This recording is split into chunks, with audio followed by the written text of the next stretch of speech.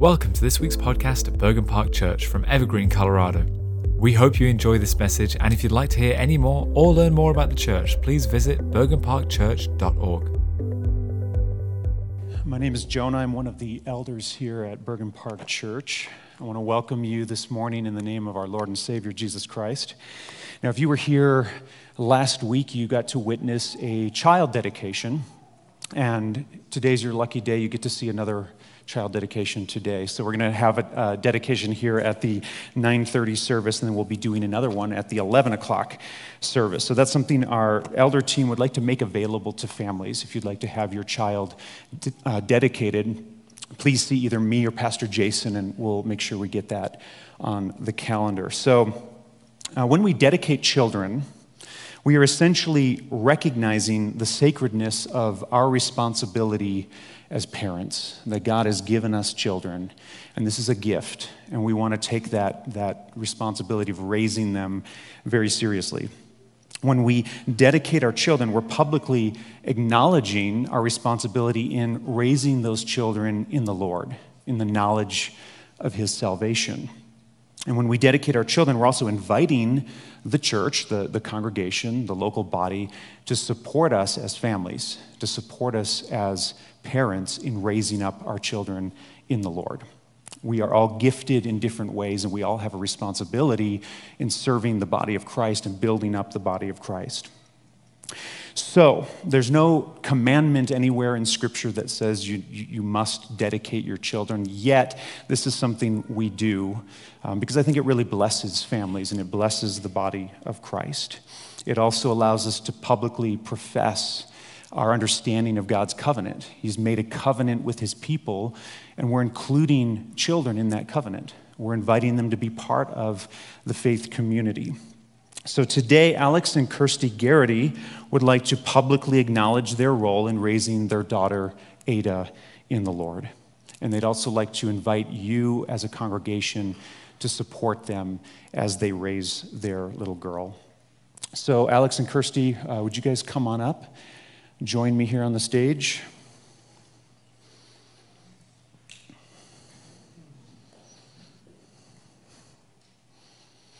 So I got to officiate their wedding a couple years ago, so this is really special. Now I get to dedicate their daughter, so it's a special day for me too. I want to share a couple of scriptures with you from Psalm 103, verses 17 and 18. But the steadfast love of the Lord is from everlasting to everlasting on those who fear Him, and His righteousness to children's children, to those who keep His covenant and remember to keep His commandments. The covenant is for you and your children. Psalm 127 says that children are a heritage from the Lord. So Alex and Kirsty, God gives us children for a number of reasons, and one of those reasons is to teach us how to love.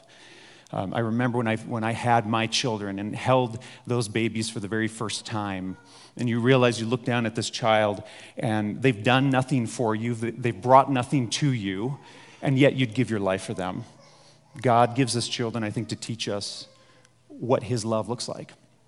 God also gives us children expecting that we teach them to love God.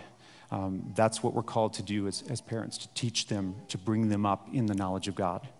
So these are very important things, and when we pray for our kids, oftentimes, a lot of you guys as parents are going to pray, Lord, protect them, Lord, keep them from harm, and those are great prayers, and I encourage you, continue to pray those prayers over your children, but I want to add one more very, very important thing as well, and that is to pray that your children would come to know Jesus Christ, that they would have faith in Jesus Christ.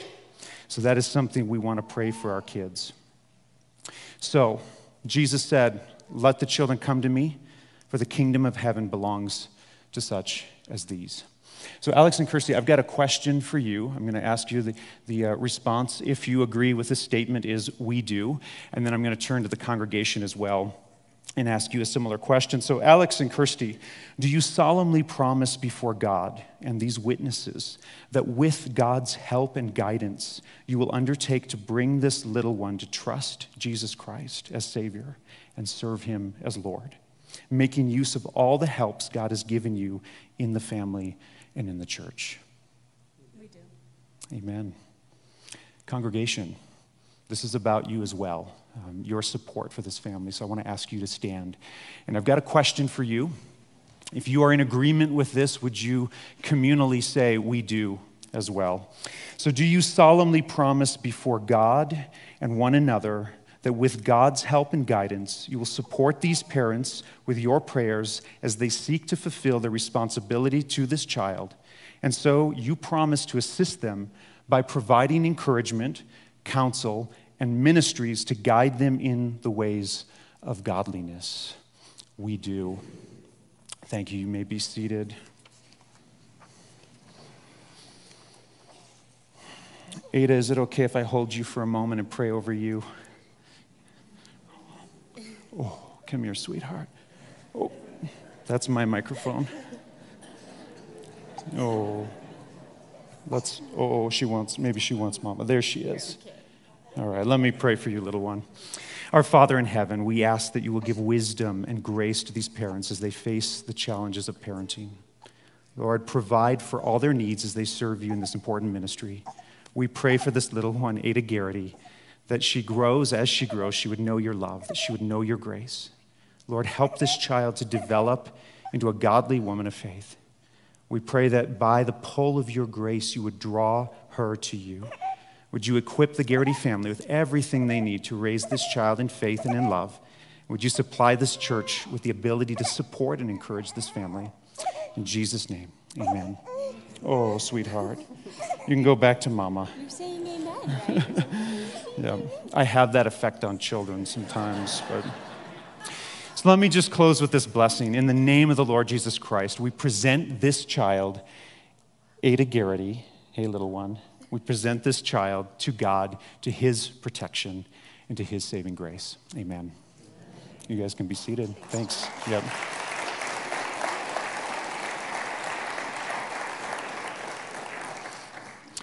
I wanted to mention as well, there are some notes on the table in the lobby, and we'd love for you guys to sign a note, a card, just to bless the Garrity family on your way out. So please look for those cards on the table outside.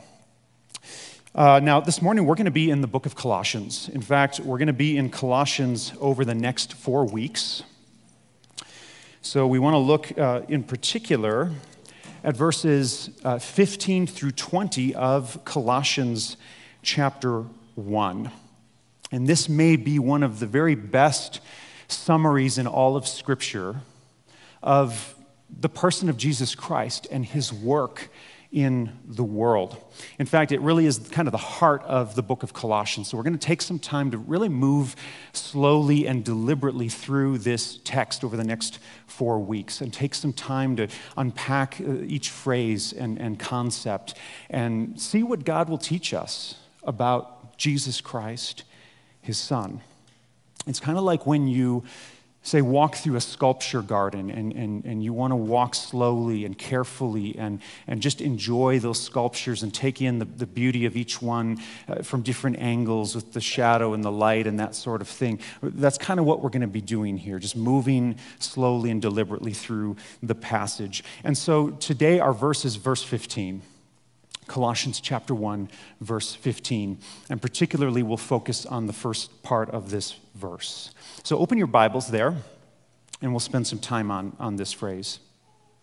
So Colossians 1:15 says, He, that is Jesus, the Christ, the Messiah, the Son of God, He is the image of the invisible God, the firstborn of all creation. The image of the invisible God. You know, one of the deepest longings of the human heart is to encounter the divine, to encounter the supernatural, to have some experience of God.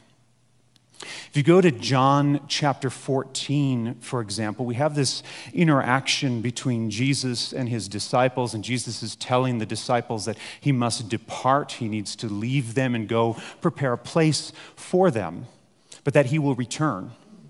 And he says, I am the way, the truth, and the life. No one comes to the Father except by me. And as he's engaging with his disciples, one of them, Philip, says to him, Lord, show us the Father, and it is enough for us. This is verse 8 of John 14. Show us the Father, and it is enough for us. Jesus said to him, have I been with you so long, and you still do not know me, Philip? Whoever has seen me has seen the Father. How can you say, show us the Father? In other words, wake up, Philip. Wake up. You're gazing into the face of God, and still you don't see him. You're gazing at the image of God, and still you've missed him. God is hiding in plain sight, and still you failed to recognize him. Now, we've probably all had moments where something is hiding in plain sight, and we miss it. Those moments where you're holding your cell phone. I'm talking about myself here, and I'm thinking, okay, where's my cell phone? I've lost my phone. And then my wife gently and politely reminds me, it's right there in your hand. Or maybe it's your car keys or some other object. But we sometimes have these moments where something is hiding in plain sight, and yet we fail to see it. Here's the question. Are you missing God? Are you missing God? Have you seen him? Is your heart's desire to see him, to know him? Is this your prayer? Lord, let me see you. Our family used to live just a couple of blocks from a zoo. We lived in a large city for a while, and we had this beautiful park not too far from our home, and there was a free zoo there, so we would take our children frequently just to get them out of the house, to get some fresh air. We'd go down to this zoo, and one of our favorite animals at the zoo was the crocodile enclosure. I mean, what kid doesn't love a nice, leathery, toothy crocodile, right? But the problem with this particular animal enclosure, it was very difficult for the kids to see, especially the area where the crocodiles would hang out. So I'd have to lift them up. See, at one point I had 4 kids, 4 years old and under. So I have all these small children. They can't see the crocodile, so they're all wanting to see this monster. And so they're tugging at my pant leg. Papa, can I see it? Can I see it? I want to see it. Lift me up so I can see it. And then I'd lift them up and we'd look, and then they would look at me and say, did I see it? But whatever the case, they wanted to see the crocodile. And in a similar way, like young children at the zoo, I think the inclination of our heart is to want to see God. We want to see things in general. We want to touch, we want to hear, we want to encounter reality, and not just physical reality, but spiritual reality. If there's a God, we want to see him. We want to experience him in some way. We want to be sure. Now, we might love him, we might hate him, we might be somewhat ambivalent to his activity in the world, but somehow or another, we want to have an encounter with the divine. And for Christians especially, we want to gaze on the glory of God and encounter him in some way. This is my prayer. Those moments when I'm fearful or when I'm anxious, when I'm uncertain, Father, I want to see you. I just want to see you. I want to know you're there. So as we look at this idea of Jesus, the image of the invisible God this morning, there are 2 points I'd like to make. And the first thing to note in this passage is that Jesus orients us to the Father God because he is God. You have to wonder why Paul was inspired to write these words. Realize every scripture, every verse is here for a reason. And whenever we come to a biblical text, we want to ask those basic questions of the text. What is this saying? Who's writing this? To whom? What are the key words? What are the key concepts? And one of those important questions is, why is this here? Why did God choose to reveal these words to us? What's so important about this? And I think here for the Colossian church, they needed some correction. There's something wrong with their understanding of who Jesus was. And so Paul is writing to them to encourage them. This is the Son of God. This is who Jesus is. This is what Jesus does. So Jesus here is described as the image, or in Greek, the icon of the invisible God. And that word icon here is very important. Icon simply refers to an image, a representation. It could be a painting, a picture, a sculpture, but a representation of something. Okay, it's the same word we use in English. It should be pretty easy to remember. The icon of the invisible God. Now, what's interesting here, Paul uses this language, the image of the invisible God. But we know that God is spirit. God cannot be seen. He's spirit. We read that in John 4:24. God is spirit, and those who worship him must worship him in spirit and truth. We know that God is invisible. We're told right here in Colossians chapter 1.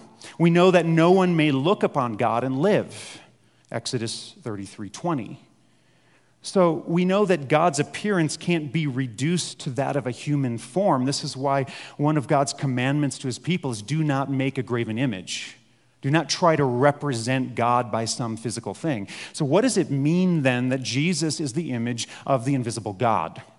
Certainly, Paul has more in mind here than some physical thing. Now, certainly Jesus was God in physical form, in human form. But here, Paul has something else in mind that he wants to draw our attention to. And I want to suggest that we think here in terms of ontology rather than physicality or physiology. And I'll explain what I mean by that. So by ontology, what I have in mind here is the nature of being. Okay? By physiology, we're talking about bodily, biological functions of an organism. So in other words, the Son, Jesus Christ, the image, doesn't reveal physical characteristics of God the way that a photo would.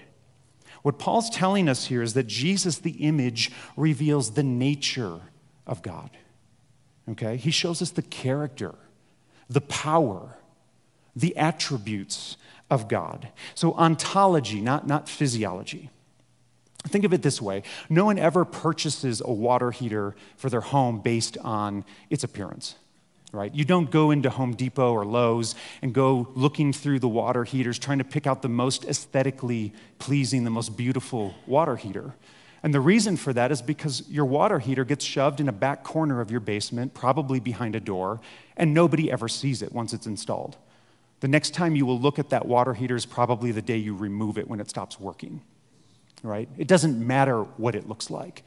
Its function, however, is what's important. And that's the idea here. You're looking at the reliability of the product. You're looking at the functionality of the product. You're looking at the efficiency and the longevity of the product. That's it. So again, Paul is not so concerned here that you would visually see something when he's talking here about the image of the invisible God. Nor does he care what God looks like, at least in this context. That's not the point. He wants you to know who God is, and he wants you to know what God does. And Jesus shows us the heart of God and the salvation of God because he is God. Now, you might be thinking, well, I've never felt the love of the Father, for example. Well, Jesus shows us the love of the Father. If you haven't felt the love of the Father, I would say, well, haven't you seen the Son? The only begotten Son who came that whoever believes in him shall not perish but have everlasting life. That's the love of God. You might be thinking, well, how can I experience the tenderness of the Father? Where do we see the tenderness of God the Father, this invisible God? Well, have you not seen Jesus weep at the tomb of his friend Lazarus and show that tenderness, that care for his friend? If you've seen the tenderness of Jesus, you've seen the tenderness of God the Father. Or what about the compassion and the mercy of God the Father? Well, haven't we seen Jesus heal the lame and give sight to the blind? That is the compassion and mercy of the Father. Or the wrath of the Father. Jesus shows us this wrath as he cleanses the temple from those who would keep people from worshiping God. Or there's the holiness of the Father. If you want to experience that, listen to the Sermon on the Mount that Jesus gives, where he shows us God's high moral standard and our inability to keep his law apart from the grace of God. That is the holiness of God. If you want to see the wisdom of the Father, look no further than Jesus Christ, who responds with wisdom to the traps that people would try to set for him or the false accusations that were brought against him. If you want to see the fullness of all the Father's divine attributes on full display, then look no further than the cross of Jesus Christ, where the holiness and justice and wrath and love and grace and mercy of God converged in the atoning death of Jesus Christ, where he paid our penalty of sin and imputed his righteousness to us, that whoever has faith in him would have eternal life. That's the gospel. It's the love and all the attributes of God on full display. Look at the cross. See, again, it's important to note here that the act of seeing God should not be reduced to some visual encounter.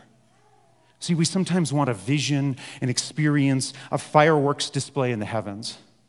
We might be tempted to think that unless we've had some sort of tangible, physical, visual encounter with God, then maybe we're missing something.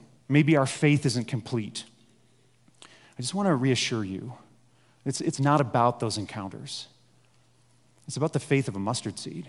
It's about the object of our faith. Paul says in Ephesians 1, he asks that God would open the eyes of the hearts of the people that they would know God. See, I think we often miss God and fail to see his image in Christ. We do this because we need to be reoriented. We're looking for the wrong God. We've perhaps made a God in our own image, and then that God fails to meet our needs, and then we reject him. We're confused by him.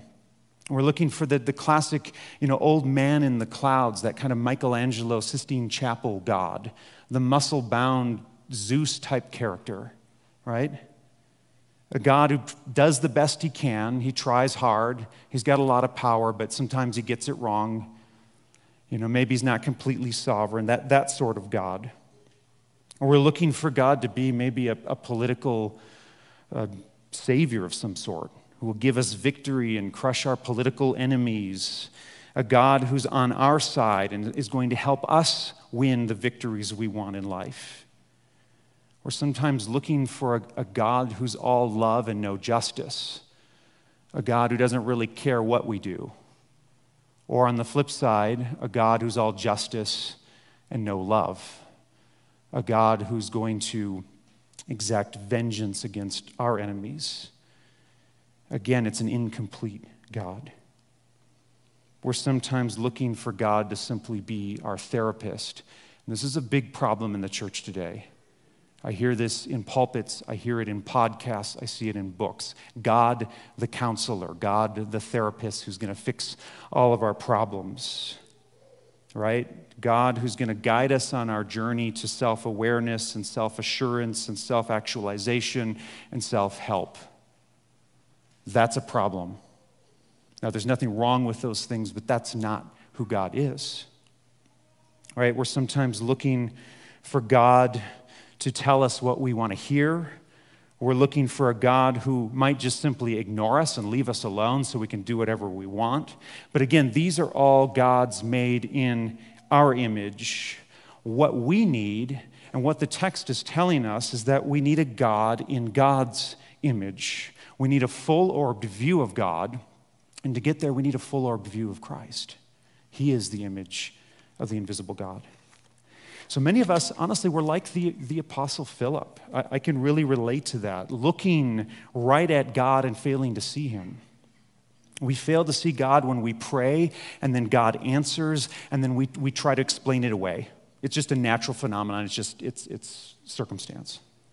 We fail to see God when we blame him for the evils in our lives, and then we take all the credit for all the good in our lives, right? We fail to see God when we fail to steward the resources he's given us, whether it's our spouse, our children, our work, our church, our community. We fail to see God whenever we deny his glorious gospel and refuse to confess our sins and put our faith in Jesus Christ. I think the profound truth of Colossians chapter 1 is actually a very simple truth. If we really want to position ourselves to see God in his glory, the creator of the universe, we need to position ourselves to see Jesus Christ.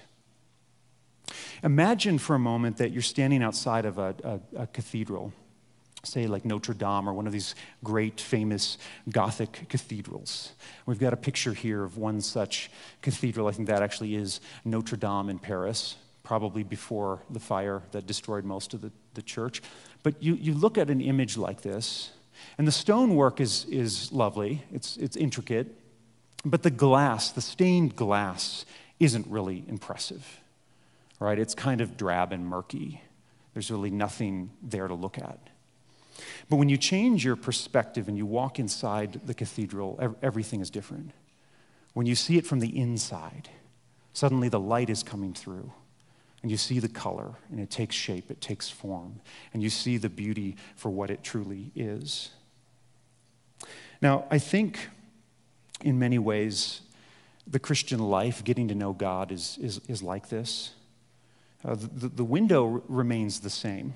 The beauty is intrinsic to it, whether you're on the outside or the inside. It doesn't matter. But as you reposition yourself, you begin to appreciate it differently, right? If you want to see God, ask Him to show you who He is. Ask Him to reorder your heart, to reposition your mind, to reorient your soul, to get a proper perspective, to see Him rightly. Ask Him to show you where you've let the wrong impressions and the wrong motives maybe blind you to who He is. Go to His Word.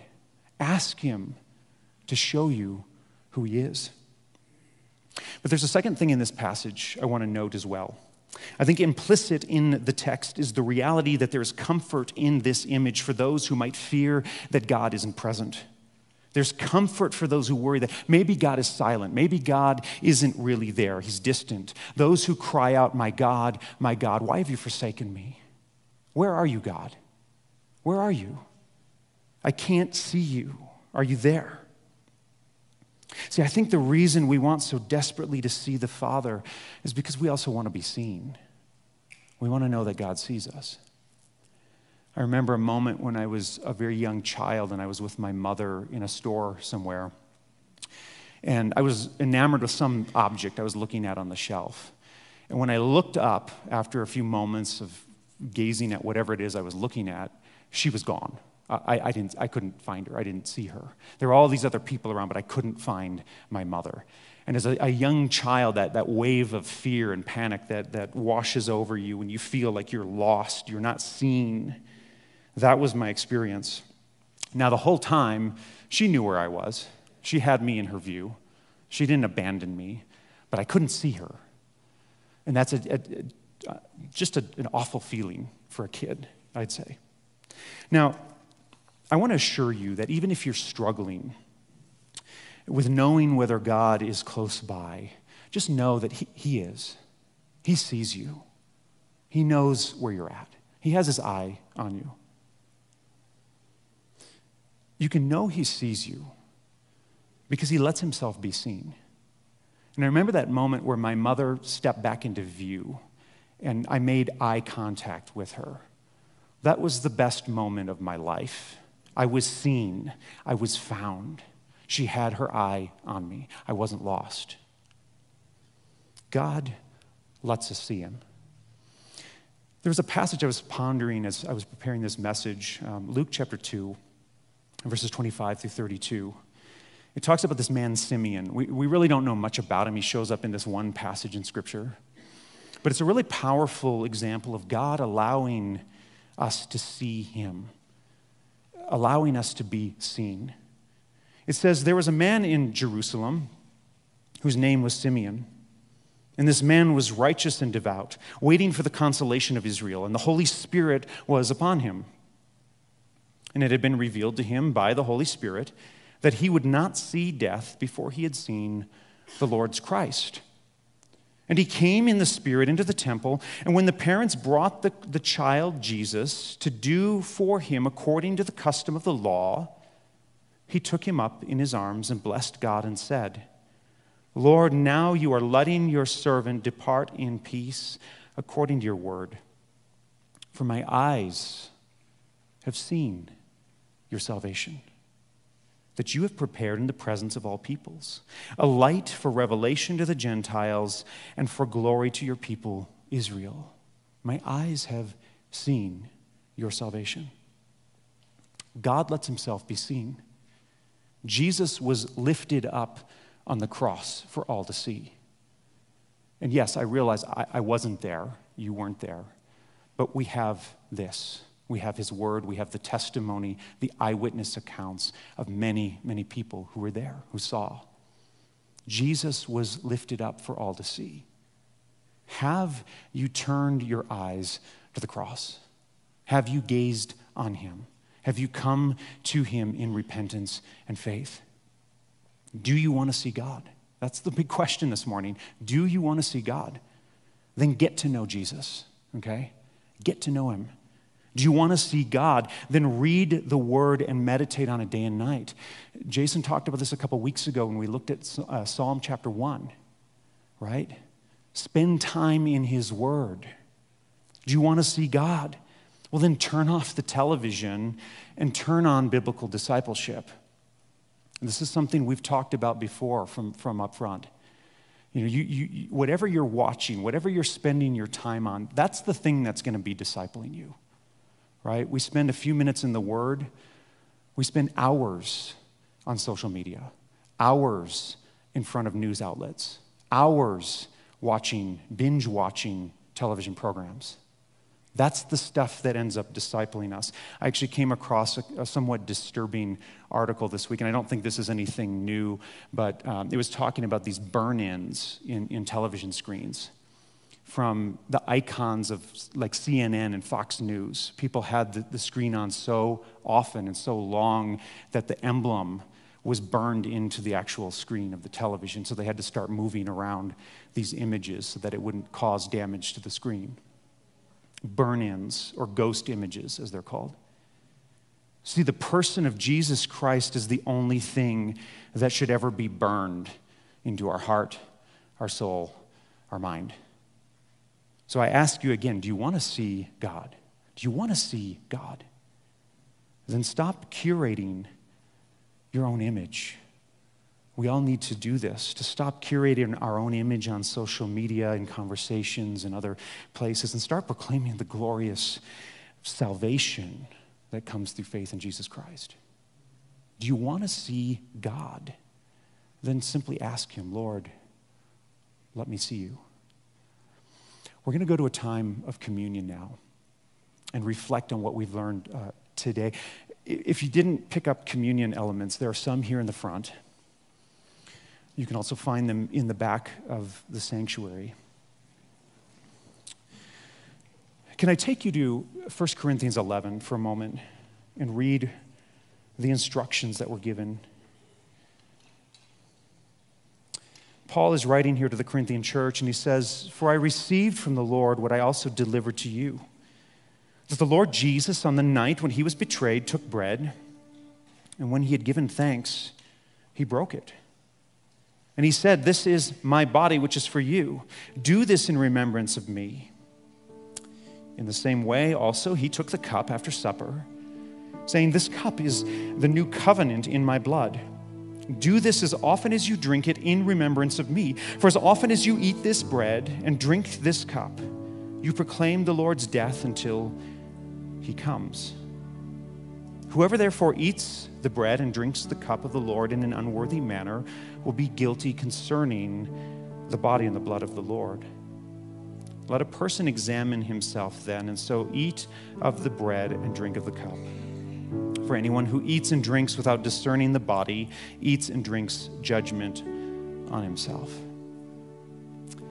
So here's what I'd say to you this morning. If you are coming this morning with pain and hurt, communion is for you, okay? If you're coming here struggling, wrestling with sin in your life, then please, by all means, take communion. This is God's grace in our lives, spiritually nourishing us, reminding us of what he has done for us. If you're coming with various struggles in your life, again, please take communion. This is our spiritual nourishment in the Lord. However, the text does say if you are not a believer, if you have not put your faith in Jesus Christ, then we do not want to engage in communion in a hypocritical way. And I'd ask you to abstain from it. But use this time to reflect on that question. Do I want to see God? Do I want to know him? This is an opportunity to come before him in faith, and in repentance. So let me pray for you, and then we're going to take communion together. Heavenly Father, Lord, I want to see you. I need to see you. Lord, I imagine that's the prayer of a lot of people here today. We want to see God. Help us to do that, Lord, through faith in Jesus Christ. You've made yourself known in your word, the word made text. You've let yourself be seen in your ultimate revelation, Jesus Christ, the word made flesh. We thank you for that, Lord. And we thank you for seeing us this morning. Lord, would you forgive us of our sins? And Lord, would you turn our hearts to you in repentance and faith? In Jesus' name, amen. So Jesus took the bread, and after he had given thanks, he broke it and said, "This is my body broken for you. Do this in remembrance of me."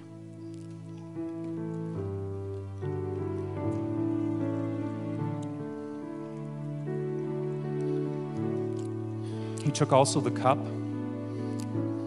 and he said to his disciples, "This cup is the blood of my covenant.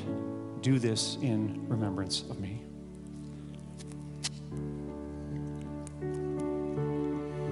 Amen.